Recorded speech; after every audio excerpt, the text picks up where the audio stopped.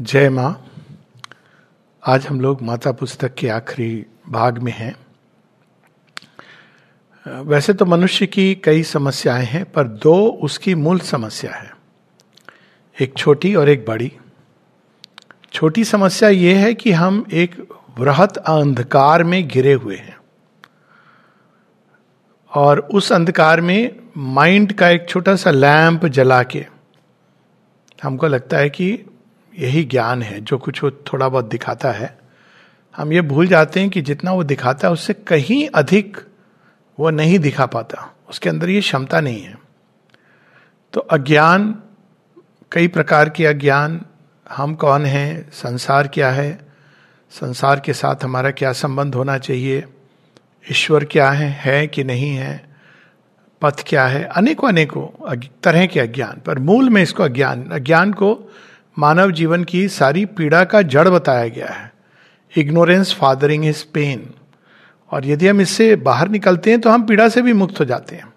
ये नहीं कि समस्याएं नहीं होती हैं, लेकिन वो पीड़ा नहीं देती हैं, क्योंकि हमको उसके पीछे जो प्रयोजन है वो हमको स्पष्ट हो जाता है।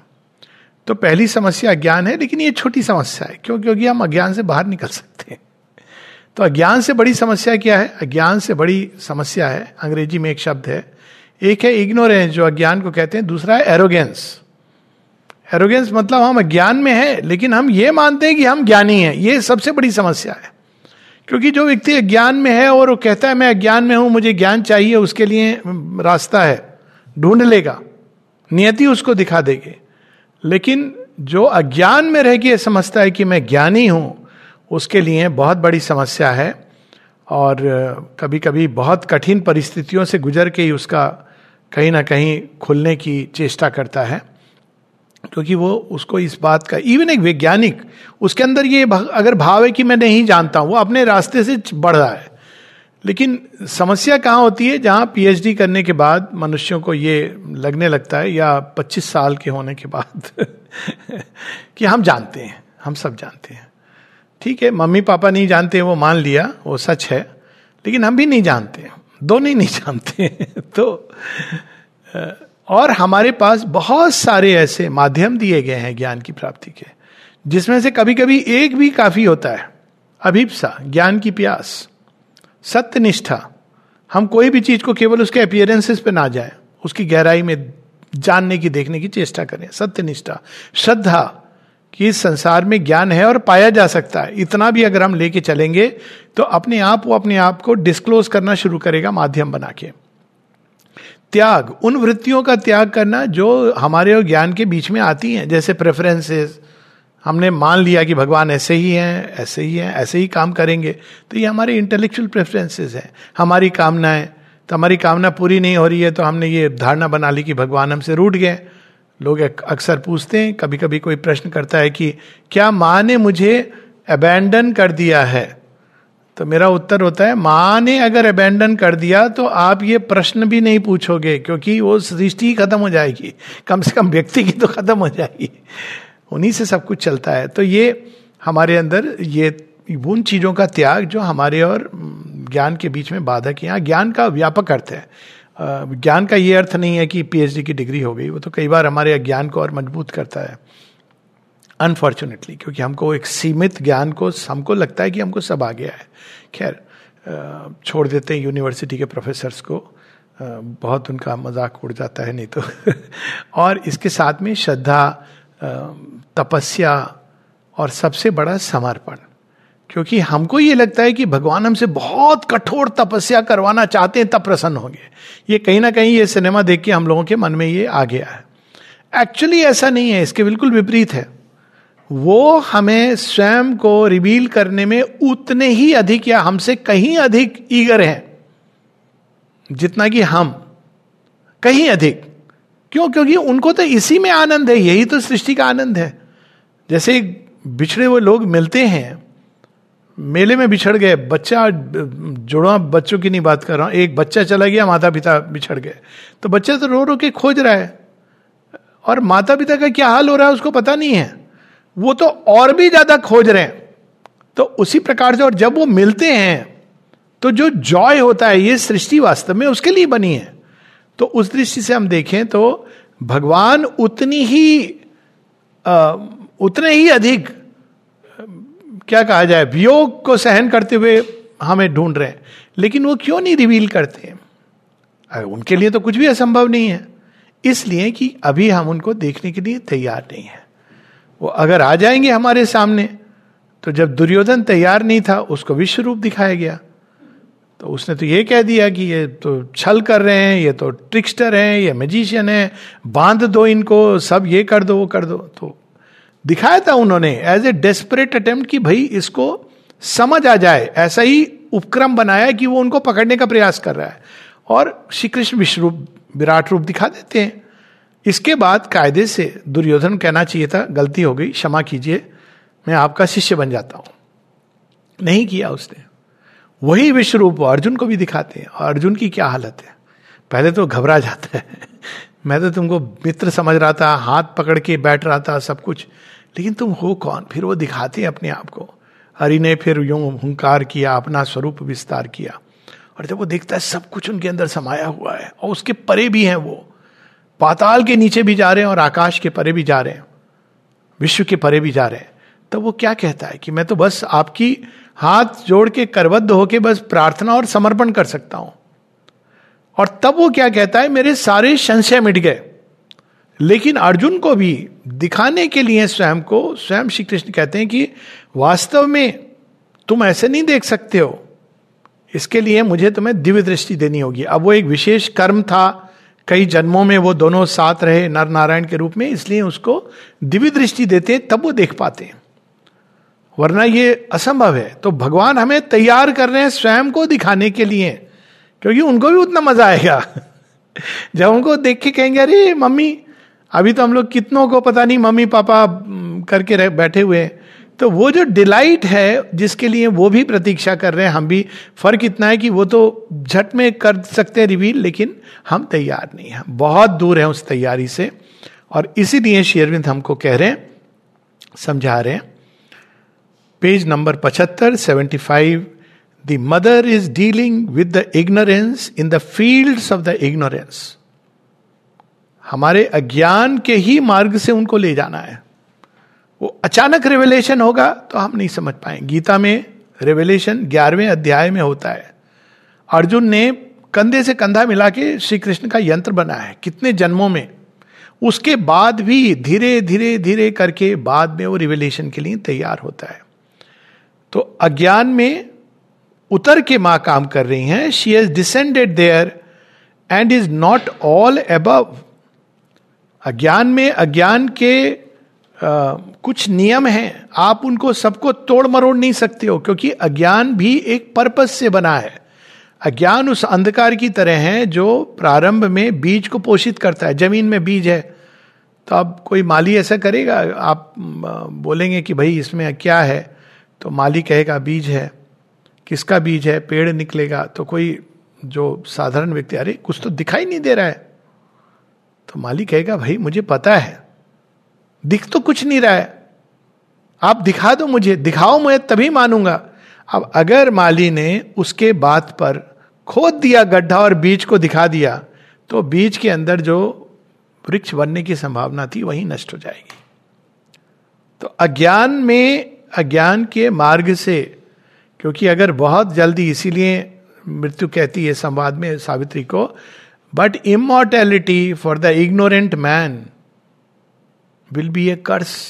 अचानक इमॉर्टल हो गए, तो पहले तो यह है कि डॉक्टरों का तो जो होगा वो एक अलग बात है, पर घर में एक व्यक्ति क्या कहेगा? कहेगा मैं तो इमॉर्टल हूं, आप मुझे मार नहीं सकते। जितने असुरों को मिला था, हालांकि वो कंडीशनल इमॉर्टैलिटी, देखिए क्या किया उन्होंने, संसार को कितना तबाह किया है। इसलिए अज्ञान में, अज्ञान को के माध्यम से धीरे धीरे धीरे बच्चा जब गर्भ से बाहर आता है तो 18 घंटे आंखों को बंद रखता है।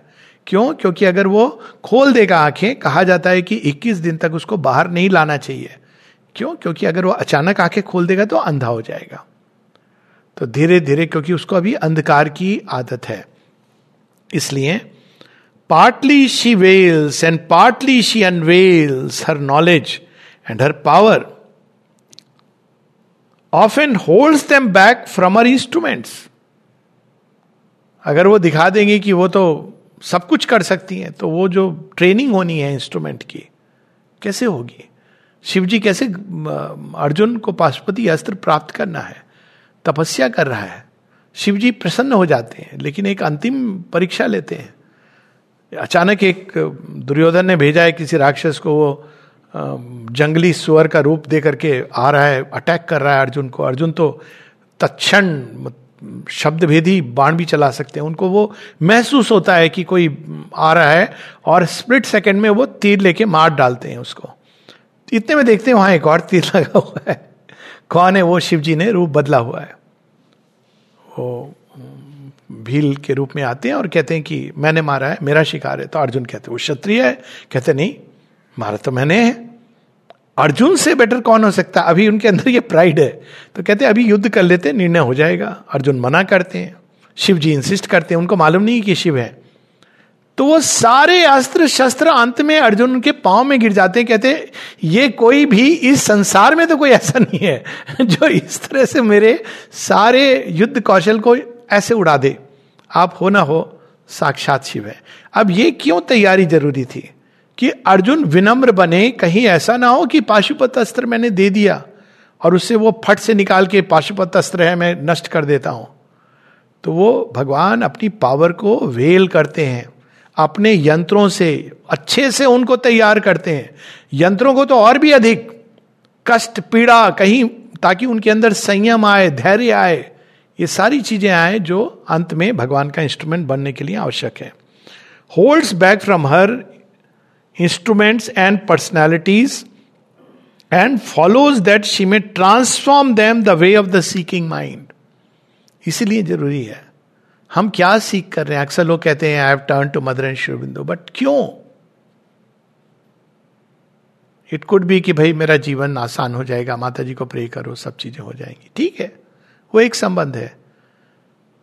या ये हो सकता है कि नहीं, मुझे ईश्वर के साथ, भगवान के साथ ही खोना है, ये एक दूसरे एक्सट्रीम का संबंध है। तो अगर कोई सीख केवल इतना कर रहा है कि भाई मेरे जीवन में बस प्रार्थना करूं, माता जी को एक का इंटरवेंशन हो जाए, होगा, लेकिन ऐसे नहीं कि वो सारे नियमों को किनारे हटा के, कभी कभी होगा ऐसा, एक आर्थ की प्रार्थना, लेकिन वो और एक योगनिष्ठ में अंतर है। There is a difference between a devotee and a disciple in this sense. A devotee can be a disciple but need not be. Ideal है कि दोनों अगर कंबाइंड हो। तो यहां पे इस बात को कि सीकिंग माइंड वो क्या खोज रहा है। अगर कोई थोड़ा सा खोज रहा है, आप जाएंगे हीरे की दुकान में, वो कौन सी चीज दिखाएगा आपको? पहले वो असेस कर रहा है कि इसको क्या कितना दे सकता है। हाँ, वो देखता है कि इसने कौन सी चप्पल पहनी है, कौन सी हाफ पैंट पहनी है। तो फिर वो क्या करता है ना, वो आपको एक साधारण उसमें ले जाके स्टोर दिखाएगा। फिर आप बोलो नहीं नहीं ये नहीं, वो बेटर। फिर वो आपको आकलन कर रहा है।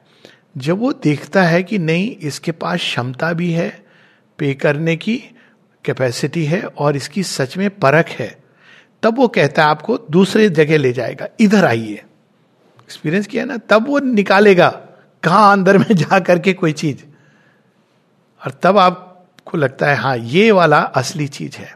तो सीकिंग माइंड, हम क्या सीख कर रहे हैं भगवान से? The way of the aspiring psychic, हमारे अंदर भगवान से क्या अभिप्सा है।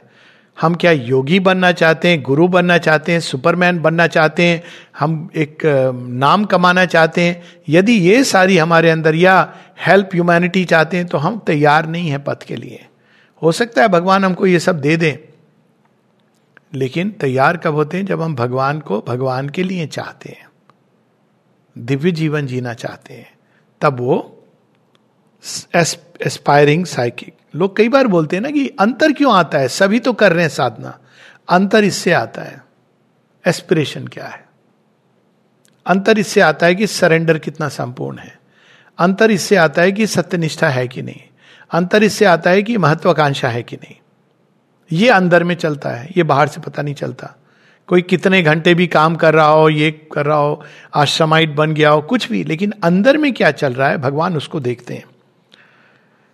The way of the battling vital, कुछ लोग होते हैं जो योद्धा नहीं होते हैं, वो हर कठिनाई डिफेक्ट को बस समर्पण करते हैं, केवल भगवान को नहीं करते, बाद में भगवान को भी समर्पण करते हैं और असुर को भी समर्पण करते हैं। भगवान को कहते हैं मैं तेरा, असुर को कहते हैं थोड़ा तू भी अपना हिस्सा ले ले।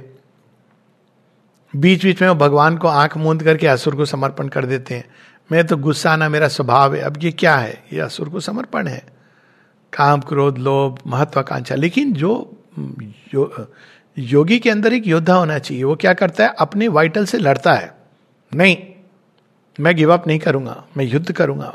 और वो हजारों वर्ष युद्ध करने के लिए तत्पर है। क्यों? क्योंकि यही उसके अंदर अभिप्सा की, उसकी यही डिमांड है उससे, भगवान की भी और उसके अपने अभिप्सा की। The way of the imprisoned and suffering physical nature. Physical nature imprisoned suffering तो है ही है, पर कुछ लोग ये एटीट्यूड ले लेते हैं, अब माँ को समर्पण कर दिया, जो करेंगी माता जी करेंगी। ये तमस है। हाँ करेंगी, लेकिन ये कैसे समर्पण है कि हम कहें हम कुछ नहीं करेंगे? समर्पण का तो अर्थ ही होता है कि हम वो सब करेंगे जो माँ चाहती है।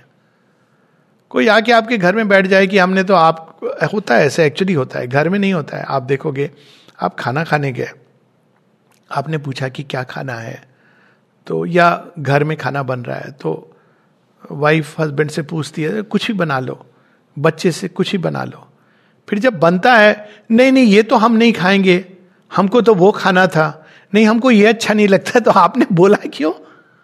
होता है ना, ये होता है हमारा समर्पण, कि भगवान आपको समर्पण कर दिया, लेकिन ये वाला नहीं, हमको वो चाहिए, हमको ये चीज। समर्पण का अर्थ है हम अब वो स्वीकार करेंगे जो भगवान ने हमारे जीवन के लिए चुना है। Let thy will be done. हम वो सब करेंगे जो भगवान को प्रसन्न करे। क्यों? क्योंकि हमने तो उनको समर्पण किया है।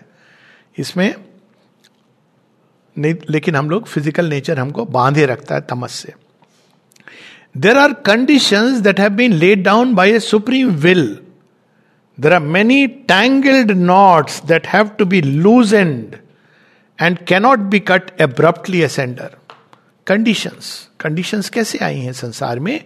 ये इवोल्यूशन की प्रोसेस में आई है।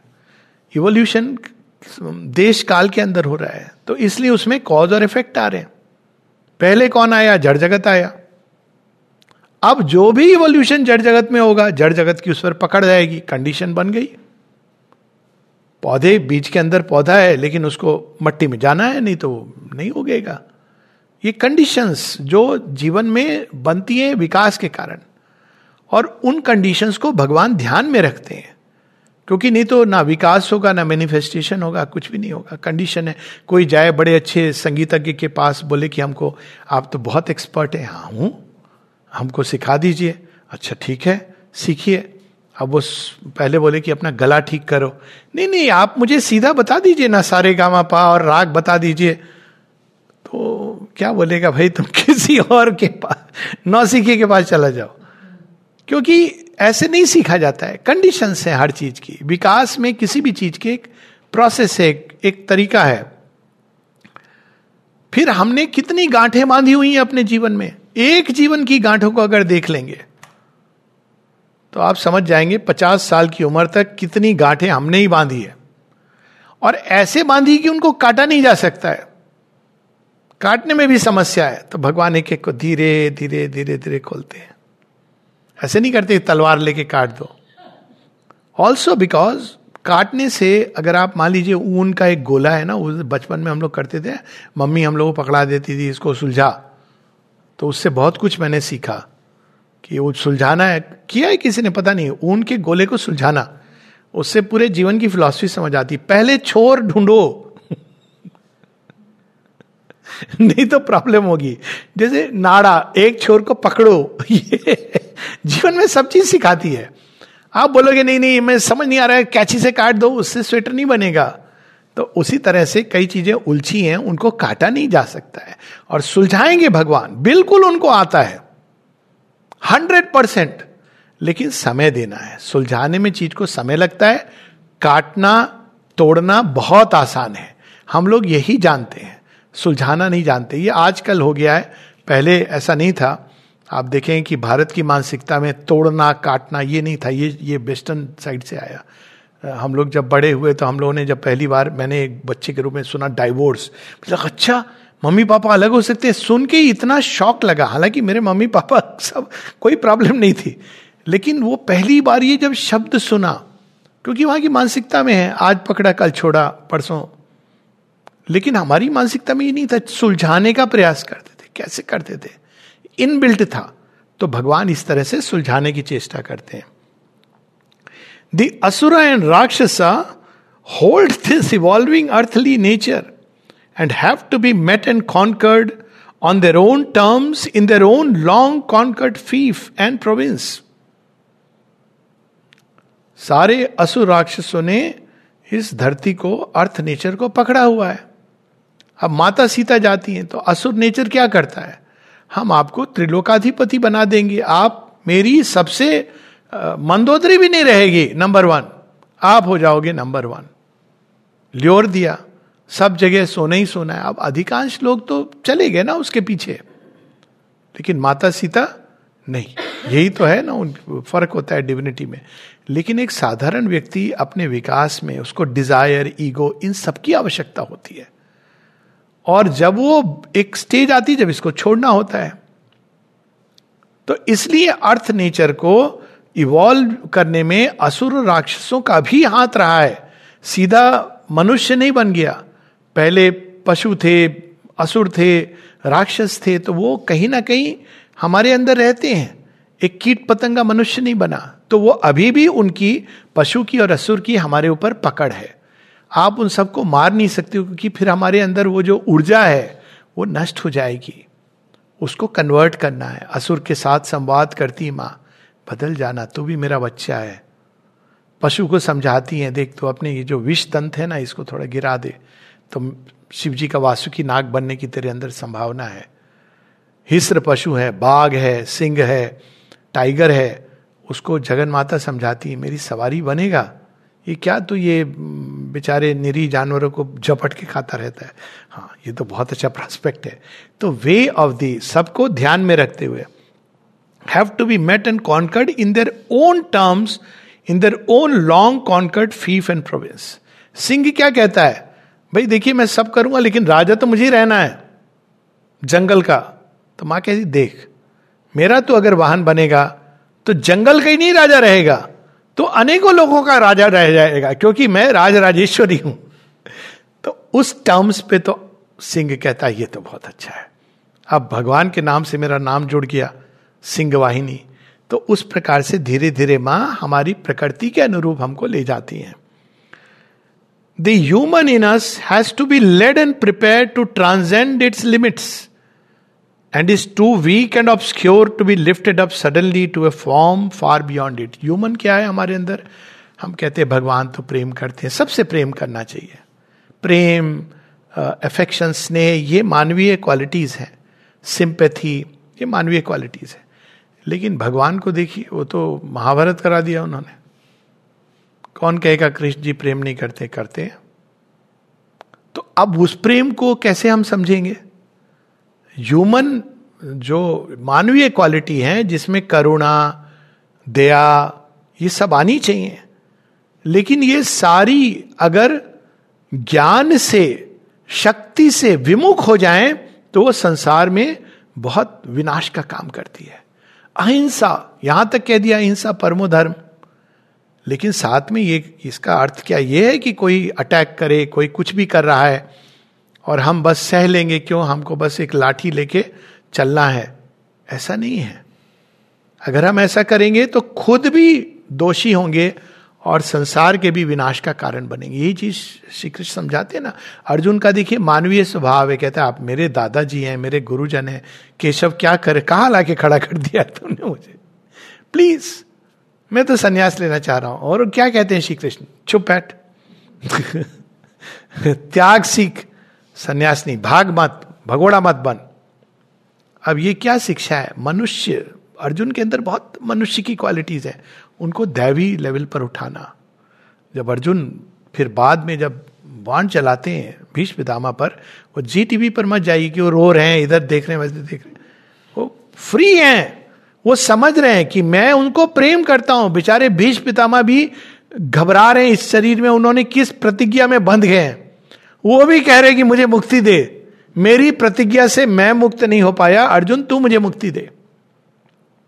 ये सोच के बाण चला रहे हैं। प्रेम है उनके हृदय में, करुणा है कि सच में वो कितना सफर कर रहे हैं, कि किस राज्य के साथ उन्होंने बांध लिया। तो इसको कहते हैं मैत्री, करुणा, प्रेम, इन सब का एक अलग लेवल पे। मनुष्य इसके लिए तैयार नहीं होता है। The divine consciousness and force are there and do at each moment the thing that is needed in the conditions of the labour. Take always the step that is decreed and shape in the midst of imperfection the perfection that is to come. Conditions. एक बार एक साधिका थी, उनको बहुत bleeding हो रही थी, जो ladies को रोग के रूप में होती है। तो वो एडमिट थी और माँ को, ओशियर को चिट्ठी लिखती थी, माता जी उत्तर देती थी। तो कहती मुझे तो ये माँ कुछ तो करो, कुछ कर रहे हो कि नहीं। तो शेयर उत्तर आता है, जो कुछ भी तुम्हारे लिए आवश्यक है सब किया जा रहा है, लेकिन ये जो तुम्हारे अंदर जो कामनाएं, जो सेक्सुअल डिजायर हैं, उनको नष्ट करने का ये अंतिम तरीका है, वो बह के बाहर जा रही हैं। अगर हम मैजिक करके रोक देंगे तो ये और समस्या होगी, क्योंकि वो ऊर्जाएं हैं अंदर, वो दूसरा रूट ले लेंगी। इसलिए श्री अरविंद कहते हैं कि जो योगिक फोर्स है वो होम्योपैथी की तरह काम करती है। कहा है उन्होंने, सच में कहा है। और होम्योपैथी कैसे, आपको वो एकदम आपने वो लगा तो अचानक चीजें बढ़ गई। होम्योपैथ क्या करता है, पहले देगा तो आप अगले दिन जाएंगे, बोलेंगे बुखार तो बढ़ गया, तो कहेंगे हाँ फिर दवाई ठीक है, इसी की मैं डोज थोड़ी पोटेंसी चेंज करके दे देता हूं। होम्योपैथ ऐसे एक्ट करते हैं। और एलोपैथ बुखार बढ़ गया, वो टेस्ट कराओ और पैरासिटामोल की डोज बढ़ा दो। तो भगवान की जो शक्ति होम्योपैथ की तरह काम करती है, वो चीजों की गहराई में, जड़ में जाती है, मूल कारण को देखती है। तो इसलिए उसको करने में हमको समय लगता है, हमको ये श्रद्धा रखनी है। तो वो कंडीशंस हैं, डिवाइन कॉन्शियसनेस जिन कंडीशंस में काम कर रही है।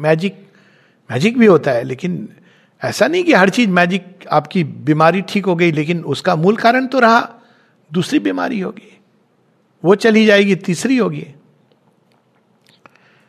But only when the supermind has descended in you can she deal directly as the supramental Shakti with supramental natures.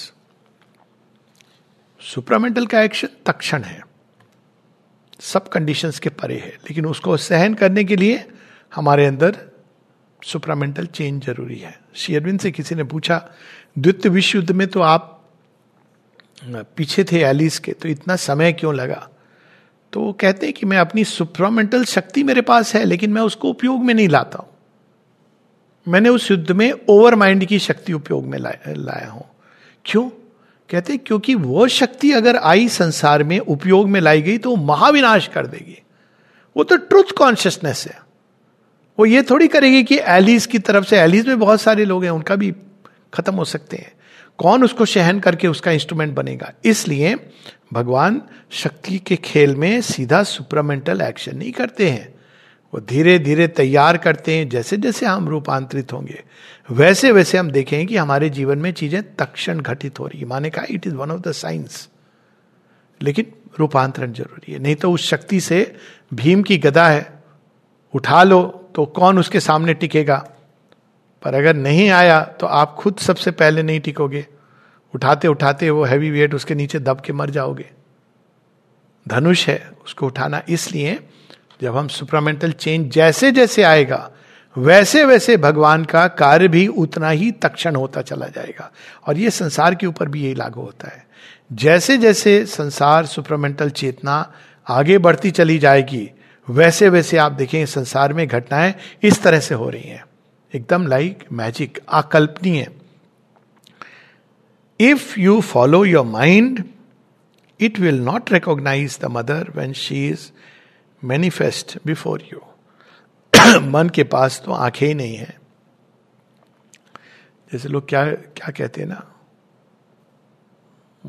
आप स्वाद जानने के लिए जीभ होनी चाहिए, तो हमारे पास तो आंखें ही नहीं है। भगवान को देखने के लिए। पर माइंड की आंखों से जब हम देखते हैं तो हम बायस्ड होके देखते हैं। हमने माइंड ने कल्पना की है भगवान ऐसे काम करेंगे, वैसे काम करेंगे, बड़ा अच्छा है हमारा एक सुंदर सा संसार, मन के ही अंदर भगवान की छवि कोलैप्स होता है, क्योंकि भगवान वैसे काम नहीं करते। भगवान हमारे हिसाब से नहीं काम करते हैं नेचुरली। अगर वो हमारे हिसाब से काम करेंगे तो उनके हम में क्या अंतर है? वो अपने हिसाब से काम करते हैं। हमको उठना है उन तक समझने के लिए, वो भी रास्ता बता रहे हैं। Follow your soul and not your mind, your soul that answers to the truth, not your mind that leaps at appearances. अरे इतना अच्छा आदमी था, इसके साथ क्या हो गया? लीप्स। सोल नोज, श्रद्धा के साथ। जब यहां डाइनिंग रूम में वेद प्रकाश जी को काम दिया गया, तो प्रोफेसर थे ना इकोनॉमिक्स के, तो लोगों ने कहा ये क्या काम आपको दिया है माता जी ने, ये आप इकोनॉमिक्स के प्रोफेसर, आपको तो यहां पढ़ाना उड़ाना चाहिए, ये कहां से आपको डाइनिंग रूम का इंचार्ज बना दिया? इंचार्ज भी शायद पता नहीं बाद में बने होंगे, पहले तो द्युमन भाई थे। तो उन्होंने कहा नहीं नहीं नहीं, उन्होंने बिल्कुल ठीक काम दिया है, मैं जानता हूं इसको। ये होता है रिस्पॉन्स ऑफ द सोल, कि उन्होंने दिया है, वो जानती हैं और सही काम दिया है। अगर माइंड से सोचो तो लगे अरे उनको तो शिक्षा देनी चाहिए थी। इसी तरह से एक बड़े फिलोसोफर, बड़े किताब, बड़े पंडित, उनको काम क्या दिया था? लाइब्रेरी में किताबों को साफ करना। किया उन्होंने कुछ साल, माता जी के विड्रॉल के बाद फिर चले गए नहीं रहा गया। तो ज्ञान बिना विनम्रता के नहीं आता। ये शिक्षा देने के लिए किया था कि भाई पांडित्य तो है, विनम्रता थोड़ी सीख लो, लेकिन बहुत कठिन होता है। तो माता जी सोल की रिस्पॉन्स होनी चाहिए। Trust the divine power and she will free the godlike elements in you and shape all into an expression of divine nature. क्या चाहिए हमको? केवल ट्रस्ट, भरोसा। भरोसे का अर्थ है समय लगेगा। भरोसा तभी कहते हैं ना, किसी को आपने कहा भैया ये काम कर देना, कहता है हाँ ठीक है। आप 4 दिन बाद पूछते हो काम हुआ? नहीं, अभी तो लकड़ी भी नहीं आई है। फिर जो भरोसे का आदमी होता है, आपको ये पता है कि समय जो भी ले ले काम पक्का होगा। ऑफ कोर्स मनुष्यों में हर तरह के लोग होते हैं, पर डिवाइन पर भरोसा रखना। वो वेट कर रहे हैं करेक्ट मटेरियल का। आप कभी कभी पूछोगे ना तो कारपेंटर, अच्छे कारपेंटर, ये अनुभव से मैं गुजर चुका हूं, वो कहेगा नहीं साहब अभी जो लकड़ी है इस सीजन में नहीं, आप उसमें जो आएगी वो करेक्ट वुड होगी। मैं वेट कर रहा हूं, वुड की वेट कर रहा है। आपका ऑर्डर है वो वुड की वेट हो, क्योंकि अमेजोन वाला नहीं है वो सिस्टम यही होता है ना भरोसा। भरोसा कर रहे हैं आप, और यदि हम भरोसा रखेंगे तो हमारे अंदर जो देवत्व है उसको वो अपने आप छिपा हुआ है, दबा हुआ है, उसको रिलीज करेंगे। देवत्व जो अज्ञान की जेल में पल रहा है वो अपने आप सारे द्वार खुल जाएंगे, छोटे बाल कृष्ण की तरह, और जो देवत्व है वो धीरे धीरे बाहर प्रकट होगा। अंतिम paragraph. The supramental change is a thing decreed and inevitable in the evolution of the earth consciousness. इसमें कोई संदेह नहीं होना चाहिए। अब ये 2 चीज, एक तो श्री अरविंद कह रहे हैं इट इज डिक्रीड, वो तो शुरू से ही डिक्रीड, मतलब कोई चीज जो निश्चित है। अब डिक्री क्या होती है? आप देखोगे कोर्ट में आप जाते हो ना तो बोलते हैं कोर्ट में ऑर्डर पास हो गया है, डिक्री। लेकिन वो इवन जब कहा जाता है कि इमीडिएट इफेक्ट से लागू होना है, तो भी वो डिक्री जाएगी कहां? पहले वकील पढ़ेगा, दांव पेच लगाएगा, फिर आप पढ़ोगे, फिर आप मशवरा करोगे। तो डिक्री का मतलब यह कि यह होना ही है। लेकिन जो कॉस्मिक मैनेजर्स हैं, जो चीजें हैं संसार में, धीरे धीरे धीरे वो एक्सप्रेस करी, डिक्रीड है, ये तो निश्चित है। और दूसरा उसकी लॉजिक भी कह रहे हैं इनएविटेबल। और लॉजिक तो बड़ी सिंपल है, जो मिट्टी से मनुष्य बन गया वो मनुष्य के आगे क्यों नहीं जाएगा? It is most illogical to believe कि मैन इज फाइनल। मैन मतलब देख के ही लगता है कि भाई हम कहां से फाइनल हो सकते हैं। मैन वो अलग बात है, खुद को शोरूम में रख के कि हम देखो सृष्टि के सर्वोच्च प्रोडक्ट हैं, हमसे तो पशु कहीं अच्छे हैं, कई क्वालिटीज अगर देखी जाए तो कुत्ता नहीं कहना चाहिए, स्वान, क्योंकि it has become unfortunately an abusive word. स्वान के अंदर देखो आप, उसके अंदर फेथफुलनेस है. आप कितना भी डांटो लेकिन वो मालिक को की सेवा करेगा. गधा, जिसको अगेन हम लोग अब्यूज करते हैं, कितनी उसके अंदर परसिवरेंस है. वो उसको बिना कोई एक्स्ट्रा पेमेंट के, बिना कोई ओवर टाइम मनी के वो करता रहता है अपना काम. उसका काम है. गधा, घोड़ा वफादार. मतलब ये पशुओं को अगर हम देखें तो कितनी क्वालिटीज हैं उनके अंदर, लेकिन मनुष्य में एक चीज है जो उसमें नहीं है, और वो है कि हम मनुष्य के परे जा सकते हैं. ये क्वालिटी है. तो यदि हम उसको एक्टिवेट करें तब हम वास्तव में सीड्स में हैं क्रिएशन के. वरना we are another animal, often worse. क्योंकि हमारे अंदर वो सारी बुरी चीजें, चतुराई, हर चीज वो जो पशु जगत में अपनी जगह पर है, मनुष्य के अंदर वो परवर्ट होकर के निकलती है. तो यहां पर लेकिन विकास यहां रुकेगा नहीं मनुष्य के साथ. ये बेस्ट पार्ट है. But that the change may arrive, take form and endure. होगा तो निश्चित ही, लेकिन हमारी ओर से कुछ करना है हमको. चेंज में अराइव, एक तो है चेंज आ गया, सुप्रामेंटल कॉन्शियसनेस आ गई. अब नेक्स्ट है टेक फॉर्म. अब वो इस नई सृष्टि में नए रूप यानी forms of music, forms of dance, forms of education, forms of psychology, forms of healing, ये सब फॉर्म है. Forms of thought take form and endure, और पूरी तरह स्थापित हो जाए. इसके लिए क्या चाहिए? There is needed the call from below with a will to recognize and not deny the light when it comes, and there is needed the sanction of the supreme from above. तो अब call और sanction पे जो प्रारंभ हुई थी दी mother वहां से, माता से, कि इसके लिए हमको पुकारना है, और जब वो प्रकाश आए तो हमको उसको स्वीकार करना है. ऐसे लोग हैं जो बोलते हैं कि हम मां श्री अरविंद के डिवोटी. अभी कल मैं किसी ने कुछ भेजा था, एक गुरु जी हैं, बोलते हैं आए में मैं श्री अरविंद का डिवोटी. स्टार्ट ऐसे करते हैं, फिर वो पूरा ट्रेडिशन में चले जाते हैं. वो शिव जी की पूजा ऐसे करना है, और चिदम्बरम टेम्पल में ऐसे करना है, वैसे करना है. सावित्री तो कोई माने नहीं रखती. अब ये कैसे डिवोटी हैं? माता जी से एक बार श्री अरविंद से किसी ने पूछा था, कहा था कि आपका एक डिवोटी ये कहता है कि वो माँ में विश्वास नहीं करता, या ऐसी कोई बात है. श्री अरविंद कहते हैं फिर किसका डिवोटी है वो, कैसा डिवोटी है वो? मैं कह रहा हूं अगर वो मेरा डिवोटी, कम से कम मेरी बात तो सुन ले. Whose devotee is he, what kind of devotee? तो ये यहां पे जब वो चीज आ रही है हम उसको स्वीकार नहीं कर रहे.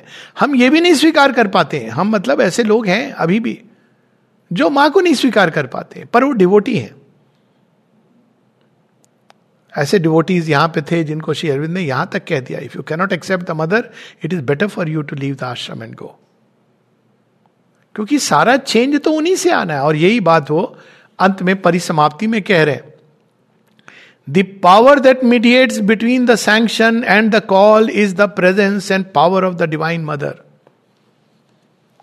जब श्री अरविंद से किसी ने पूछा कि आप और मां तो एक ही हो, लॉजिकल माइंड कितना गेम्स खेलता है. आप और मां तो एक ही हो, तो यदि हम आपकी तरफ मुड़ेंगे तो मतलब हम मां से सब कुछ पाएंगे, और मां की तरफ मुड़ेंगे तो मतलब हम आपसे, आप भी सब कुछ दोगे.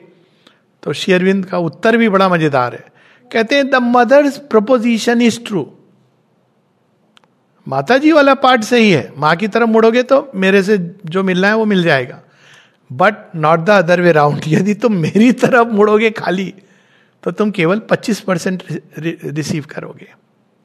और फिर वो कहते हैं because you may say that there is only one force and Shri Aurobindo's force, and that is the mother. The mother is Shri Aurobindo's force. आप बोलोगे फोर्स की तरफ हम जाएंगे नहीं, हम केवल आपको, तो मैं कैसे दूंगा? मैं तो वहीं भेजूंगा तुमको. होता था, चारुचंद्र दत्त आए थे, उनको स्वतंत्रता समय में श्री अरविंद के साथ थे, और वो श्री अरविंद को चीफ कहते थे. चीफ ऐसे एड्रेस। वो बड़ा गुस्सा आया था कि श्री अरविंद क्यों चले आए, तो बड़े गुस्से में उठे रहते थे, बड़े गुस्सा ये सब। तो उनकी पत्नी ने कहा आप एक बार जाओ अपने चीफ से मिलो, मन में शांति आएगी। नहीं मैं नहीं जाऊंगा। तो बड़ा ये बात दिलीप कुमार रॉय जो कॉमन फ्रेंड थे श्री अरविंद को, उन्होंने बताई। आप चारू को जानते हैं? बोलते हाँ, तो मेरा बहुत अच्छा एक मित्र है जिसके साथ मुझे, वो मनुष्यता के फ्रंट रैंक ऑफ ह्यूमैनिटी में से है, और साथ में ये कहते क्योंकि बहुत ही मतलब ऑनेस्ट और सिंसियर व्यक्ति थे, और वो उनमें से है जिनके साथ मैंने युगों के युद्ध लड़े हैं। अब दिलीप कुमार रॉय ने तो भेज दिया। अब उनको रोना आ गया, वो चीफ मेरे बारे में ऐसा सोचते और मैं कैसा मूर्ख हूं कि उनके बारे में ऐसी धारणाएं पाले हूं। तो उनकी वाइफ ने कहा see I am right, wife is always right, लेकिन इनको मुश्किल से समझ आया कि यस यू आर राइट। तो कहा कि आप लिखो। तो उन्हें लिखा श्री अरविंद को कि मैं आना चाहता हूं, लेकिन मेरी समस्या है कि मैं हुक्का पीता हूं। दूसरी भी एक समस्या थी, बताई नहीं। तो श्री अरविंद ने कहा हुक्का पीते हो तो कैसे आओगे, क्योंकि यहां तो हुक्का पीने नहीं दिया जाएगा। तो वो कहते हैं I am the master of hookah not it slave. हुक्का छूट गया, लेकिन अभी तो असली समस्या तो आनी थी। मन में सोचा था बाकी सब ठीक है, श्री अरविंद मेरे बीच में बहुत अच्छी बात है, माँ को मैं नहीं प्रणाम कर सकता हूँ, फ्रेंच लेडी, मैं तो पूरा स्वतंत्रता संग्राम में मैं तो कोई फॉरेनर को नहीं प्रणाम कर सकता हूँ, फ्रेंच लेडी को तो बिल्कुल नहीं। श्री अरविंद ने पूछा have you gone to the mother? नहीं, मैंने सोचा मैं जाके कैसे प्रणाम करूंगा, मेरे बैक पेन है, मैं झुक नहीं सकता। श्री अरविंद कहा कोई बात नहीं माता जी, 2-3 सीढ़ियों के ऊपर खड़ी होंगी तुम, ऐसे गए प्रणाम करने। पीछे खड़े लोग जा रहे हैं, उनके अंदर में भाव आ रहा है, देखो माँ, सब तुमको माँ कहते हैं, आप होगे, जरूर होगे, लेकिन देखो मैं इनकी तरह नहीं हूं, ये सब डिवोटी आके जाके प्रणाम करे, मेरे से होगा नहीं। मैं सच्ची में बता रहा हूं, आप अगर अंतर्यामी हो तो आप तो जान गए होगे कि मैं प्रणाम नहीं करूंगा। आप बस बुरा मत मानना, मेरे नहीं आ रहा है अंदर से कुछ नहीं। जैसे ही माँ के सामने गए, कुछ कहने की जरूरत नहीं पड़ी, गिर पड़े पाँव में, सिर रख दिया गोद में, बोले कैसा मूर्ख हूं मैं।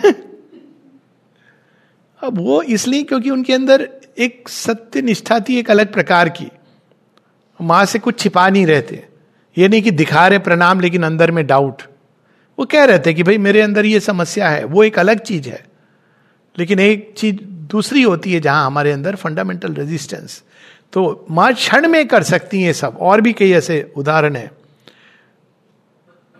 The mother's power and not any human endeavor and tapasya can alone rend the lid and tear the covering and shape the vessel and bring down into this world of obscurity and falsehood and death and suffering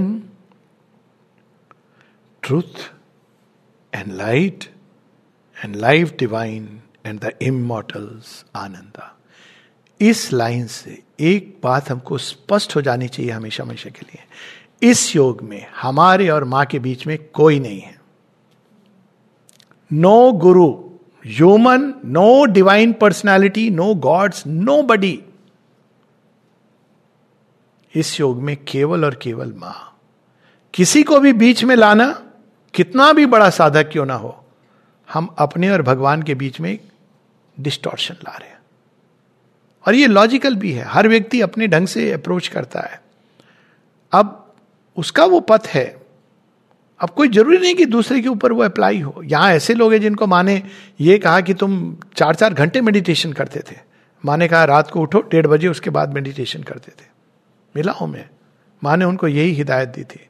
और ऐसे लोग हैं जिनको कहा है माने meditation is not necessary for you, तुम काम करो, you don't need to meditate.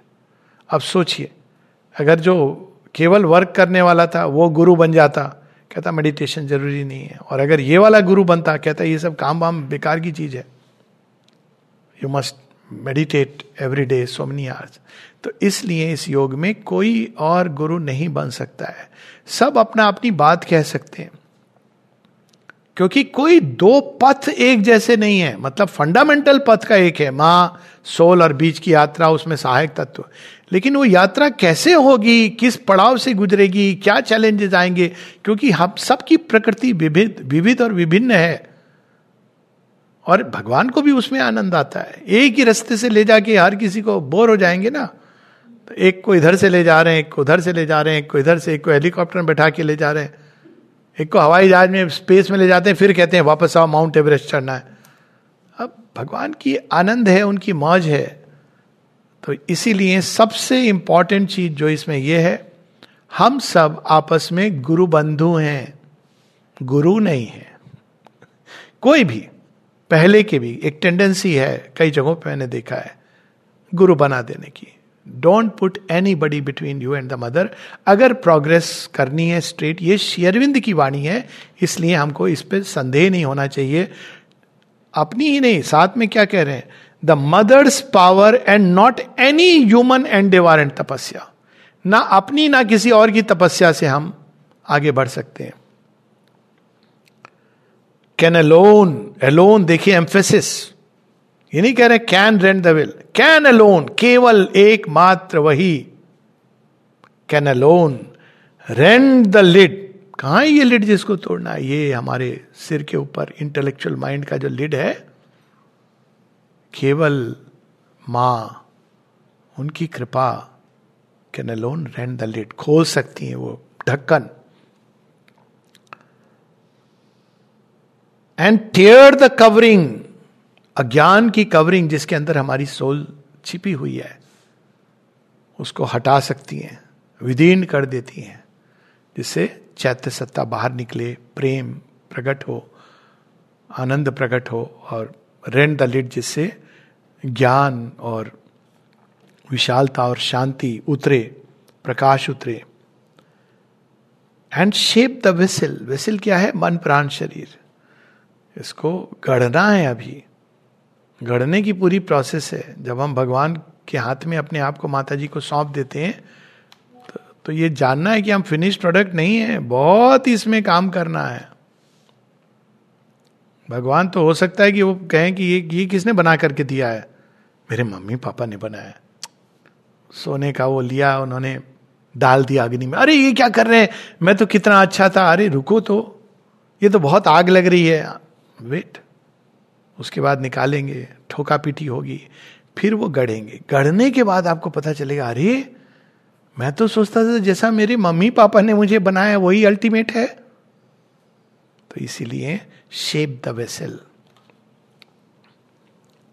और उससे फिर क्या होगा? And bring down into this world, और तब इस संसार में, क्योंकि पात्र होगा ना, उसी में तो आएगा ना जो कुछ आना है, पात्र ही नहीं है। वैदिक ऋषि कहते थे कि या तो योग के द्वारा, तपस्या के द्वारा, या पीड़ा के द्वारा ये पात्र तैयार किया जाता है। भगवान पीड़ा देना नहीं चाहते हैं, वो कहते हैं कृपा के द्वारा, कृपा प्रसाद के रूप में। And bring down into this world of obscurity, अंधता, फॉल्सहुड, मिथ्यात्व एंड डेथ, मृत्यु एंड सफरिंग, पीड़ा। ये जगत है अभी। श्री अरविंद इसका रियल टाइम आकलन कर रहे हैं। ये नहीं कहते तुम्हारे कर्मों की, जगत तो बहुत अच्छा है, तुम्हारी प्रॉब्लम है, तुम्हारे कर्म ऐसे हैं, ऐसा नहीं कह रहे। कह रहे हाँ ये सच है, मैं जानता हूं। इसलिए वो स्पिरिचुअल रियलिज्म की बात करते हैं। उनको पता है ये संसार कैसा है, हमारे ऊपर गठरी नहीं लाद रहे, तुम्हारे कर्म है ऐसे, कर्म का विधान है। लेकिन ये संसार ऐसा है कि यहां जो आता है, जो इस शरीर को वस्त्र पहनता है, ऐसे कपड़े होते हैं ना जो आप पहन लेंगे तो वो चुभेंगे आपको। आपने बहुत महंगा खरीद लिया है तो आप नहीं पहने, वो भी नहीं हो रहा है, लेकिन तकलीफ हो रही है। तो ये कपड़ा ऐसा है, यहां का वातावरण ऐसा है। आदमी श्वास लेता है तो मिथ्यात्व सीखता है, बचपन से, जन्म लेते ही सीखता है। थोड़ा बड़ा होता है, माता पिता सिखाते हैं, बोलो पापा घर में नहीं है, तो मिथ्यात्व का संसार है। बच्चे को आप क्या ब्लेम करेंगे, तो उस तरह से बड़ा हुआ है। मृत्यु का संसार है, और अचित अंधकार, मिथ्यात्व, और इसलिए पीड़ा का संसार है। तो यहां पर क्या मां डालने वाली है? Shape the vessel and bring down into this world of obscurity and falsehood and death and suffering truth. मिथ्यात्व की जगह सत्य, एंड लाइट, ऑब्सक्योरिटी की जगह प्रकाश, and life divine. Life divine में सब कुछ है. दिव्य जीवन जहां पीड़ा नहीं, कष्ट नहीं, अंधकार नहीं, मिथ्यात्व नहीं, मृत्यु नहीं. लाइफ डिवाइन जो जन्म और मृत्यु दोनों के पार का जीवन है, लाइफ डिवाइन है, जिसमें मृत्यु आ नहीं सकती. आप चाहो तो शरीर को छोड़ो, चाहो तो उसको वर्ण करो कॉन्शियसली. एंड द इमॉर्टल्स आनंद, सुख दुख दोनों के परे अमृतत्व का आनंद. इसी एक लाइन को फिर से पढ़ के हम लोग रुकेंगे. The power that mediates between the sanction and the call is the presence and power of the Divine Mother. The Mother's power and not any human endeavor and tapasya can alone rend the lid and tear the covering and shape the vessel and bring down into this world of obscurity and falsehood and death and suffering truth and light and life divine and the immortals Ananda. Ma, ma, ma.